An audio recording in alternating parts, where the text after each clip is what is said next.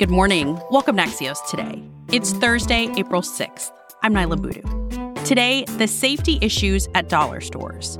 And what about potatoes in place of Easter eggs this year? But first, the crucial spring counteroffensive by Ukraine. That's our one big thing. Russia and Ukraine have been fighting for months now to control Bakhmut, a city in eastern Ukraine. And the battle has turned into the bloodiest fight of the war so far. An estimated 20,000 to 30,000 Russian soldiers and countless Ukrainians have died since fighting in and around Bakhmut began last May. And that's all before a much-anticipated spring counteroffensive we're expecting Ukraine to launch. Axios' senior world reporter, Dave Lawler, joins us to catch us up. Hi, Dave. Hi, Nyla. Let's zoom in on Bakhmut. Can you explain what's happening on the ground right now in eastern Ukraine?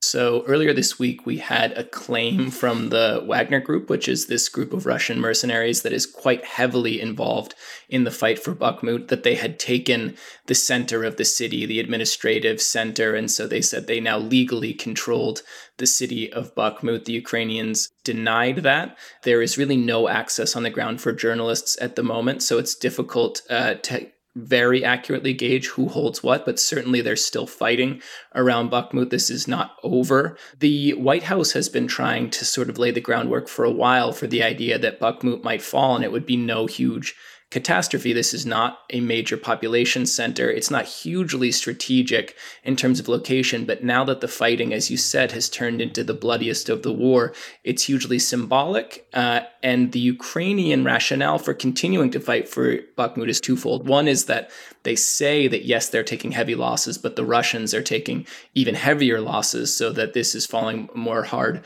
on the Russian side. And the other is that if Bakhmut falls, Russia will then be able to try to push on to other towns in the area so that stopping them at Bakhmut makes sense. But again, this is a battle that has been out of proportion with the size or significance of this town in its own right. Dave, what does the map look like now that we're well past a year into this conflict? So Russia is in control of about 20% of Ukraine. The big question is, what will the map look like in a few weeks or months, because we're waiting on this Ukrainian counteroffensive that has been much heralded for some time now. And the stakes of this seem to be getting even higher because the Ukrainians have gotten a lot of equipment, including tanks, since there was last a real shift in the map. So the expectations of what they're going to be able to deliver have gone up. And also, you've heard some wavering from some of their allies about how long they're going to be able to continue to provide arms and support on the scale that they currently are. So if this is a very successful offensive, the momentum will be back on the Ukrainian side. If it's much more difficult for them to gain territory in the way they did late last year, the conversation could shift in ways that would be favorable to Russia. Yesterday, we mentioned that Finland was just admitted into NATO. How does that change the landscape here? Well, it certainly really expands the border between NATO and Russia. Finland also has quite a capable military with a history of fighting against the Soviets. But from the Russian perspective, they say that they view this as an act of aggression, basically, that they're going to have to respond to, particularly if NATO troops and equipment are moved into Finnish territory right near their border. Of course, the counterpoint from NATO is that Finland voluntarily joined NATO. There was no sort of coercion to get them into the alliance, and that Finland was working quite closely with NATO to begin with, so that this is not some kind of escalation on the Western side of the equation. It's quite symbolic in the sense that Finland has been neutral for a long time, and this was the event, Putin's invasion of Ukraine, that caused them to fully align with their partners in Europe and effectively against Russia.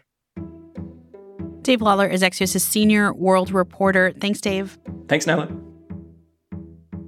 In a moment, safety concerns for workers and shoppers at dollar stores. Welcome back to Axios Today. I'm Nyla Boodoo. If you're a bargain hunter, chances are you've shopped at one of the more than 35,000 dollar stores in North America. But while these stores have long been a draw for consumers seeking relief from high prices, shops like Dollar General and Dollar Tree have been accused of widespread safety issues. Axios' Nathan Bomey reports. Nathan, first, Just how popular are dollar stores with American shoppers? They're increasingly popular. These are stores that play a significant role in the shopping lives of many Americans, and they're real competitors for companies like Walmart and Target. Dollar stores are actually within a mile or two of a large percentage of Americans, and so it's a convenience play for them. So what about these issues? Can we start with concern for workers? Safety is a real concern for Dollar General, for example, because the U.S. Occupational Safety and Health Administration, which is generally called OSHA, has named Dollar General as a severe violator of safety issues. This is basically the first company that has actually been labeled as a severe violator for things like fire, electrical, and entrapment hazards. And then Dollar Tree last year, which is, of course, Dollar General's big rival, they also own the Family Dollar chain. They came under fire for all sorts of problems, in particular supply chain issues after this incredible rat infestation at an Arkansas distribution center that ended up actually closing the whole thing down. Nathan, apart from the rat infestation, which obviously would affect consumers, are there other things shoppers need to be aware of? Well, Dollar Tree in particular went through several major recalls in 2022. In fact, there was one recall in which they had an 11-page list of products that were affected by recalls. Things like Colgate toothpaste, for example, which they left out in the open for too long. And a product like that is not supposed to be stored in heat. How have some of the retailers responded to this? We should add that you reached out to Dollar Tree and did not get a response. Dollar General did respond. What did they say to you? Dollar General says that they're regularly reviewing and refining their safety programs and that they are addressing these issues. They are facing $15 million in fines, though, which maybe doesn't hit them significantly in terms of their bottom line because this is a multi-billion-dollar company. But it is the largest fine that we've seen through this severe violator program. And so it's a real blow to their reputation in the retail industry. So, Nathan, as consumers, what else should we be aware of when we're shopping? But, of course, everyone's trying to save money. Well, I think that, we are in an environment in which inflation has been really all-consuming. So I don't think anyone should feel bad about trying to save money, but also there is a realization here growing that in some cases, at least the safety advocates have accused the dollar store companies of pinching pennies on safety to save money on prices. I also think this speaks to the workers and the choices that they may or may not have. Workers at these stores certainly deserve a safe environment. Nathan Bomey is a business reporter for Axios. Thanks, Nathan. Thank you. One last conversation before we go. With Easter fast approaching and the prices of eggs still high, the potato industry is giving people a budget-friendly alternative to Easter eggs. Yep, Easter potatoes. Axios' Kelly Tycho has been covering the painting and dyeing of spuds this holiday season. Kelly, what sparked this idea of Easter potatoes? Well, back in January, when prices were the highest, there were a lot of memes going around, such as, due to high egg prices, kids are going to have to paint potatoes this year. Dyeing Easter eggs is so 2022 and 2023, we paint potatoes. So the potato industry, that kind of encouraged them to get in on the fun. And so they started sharing the idea how to dye the potatoes like eggs and want people to share their creations online. Can you actually dye a potato like an egg? Well, there are some food-safe dyes that you can use. You can paint them with the skin on.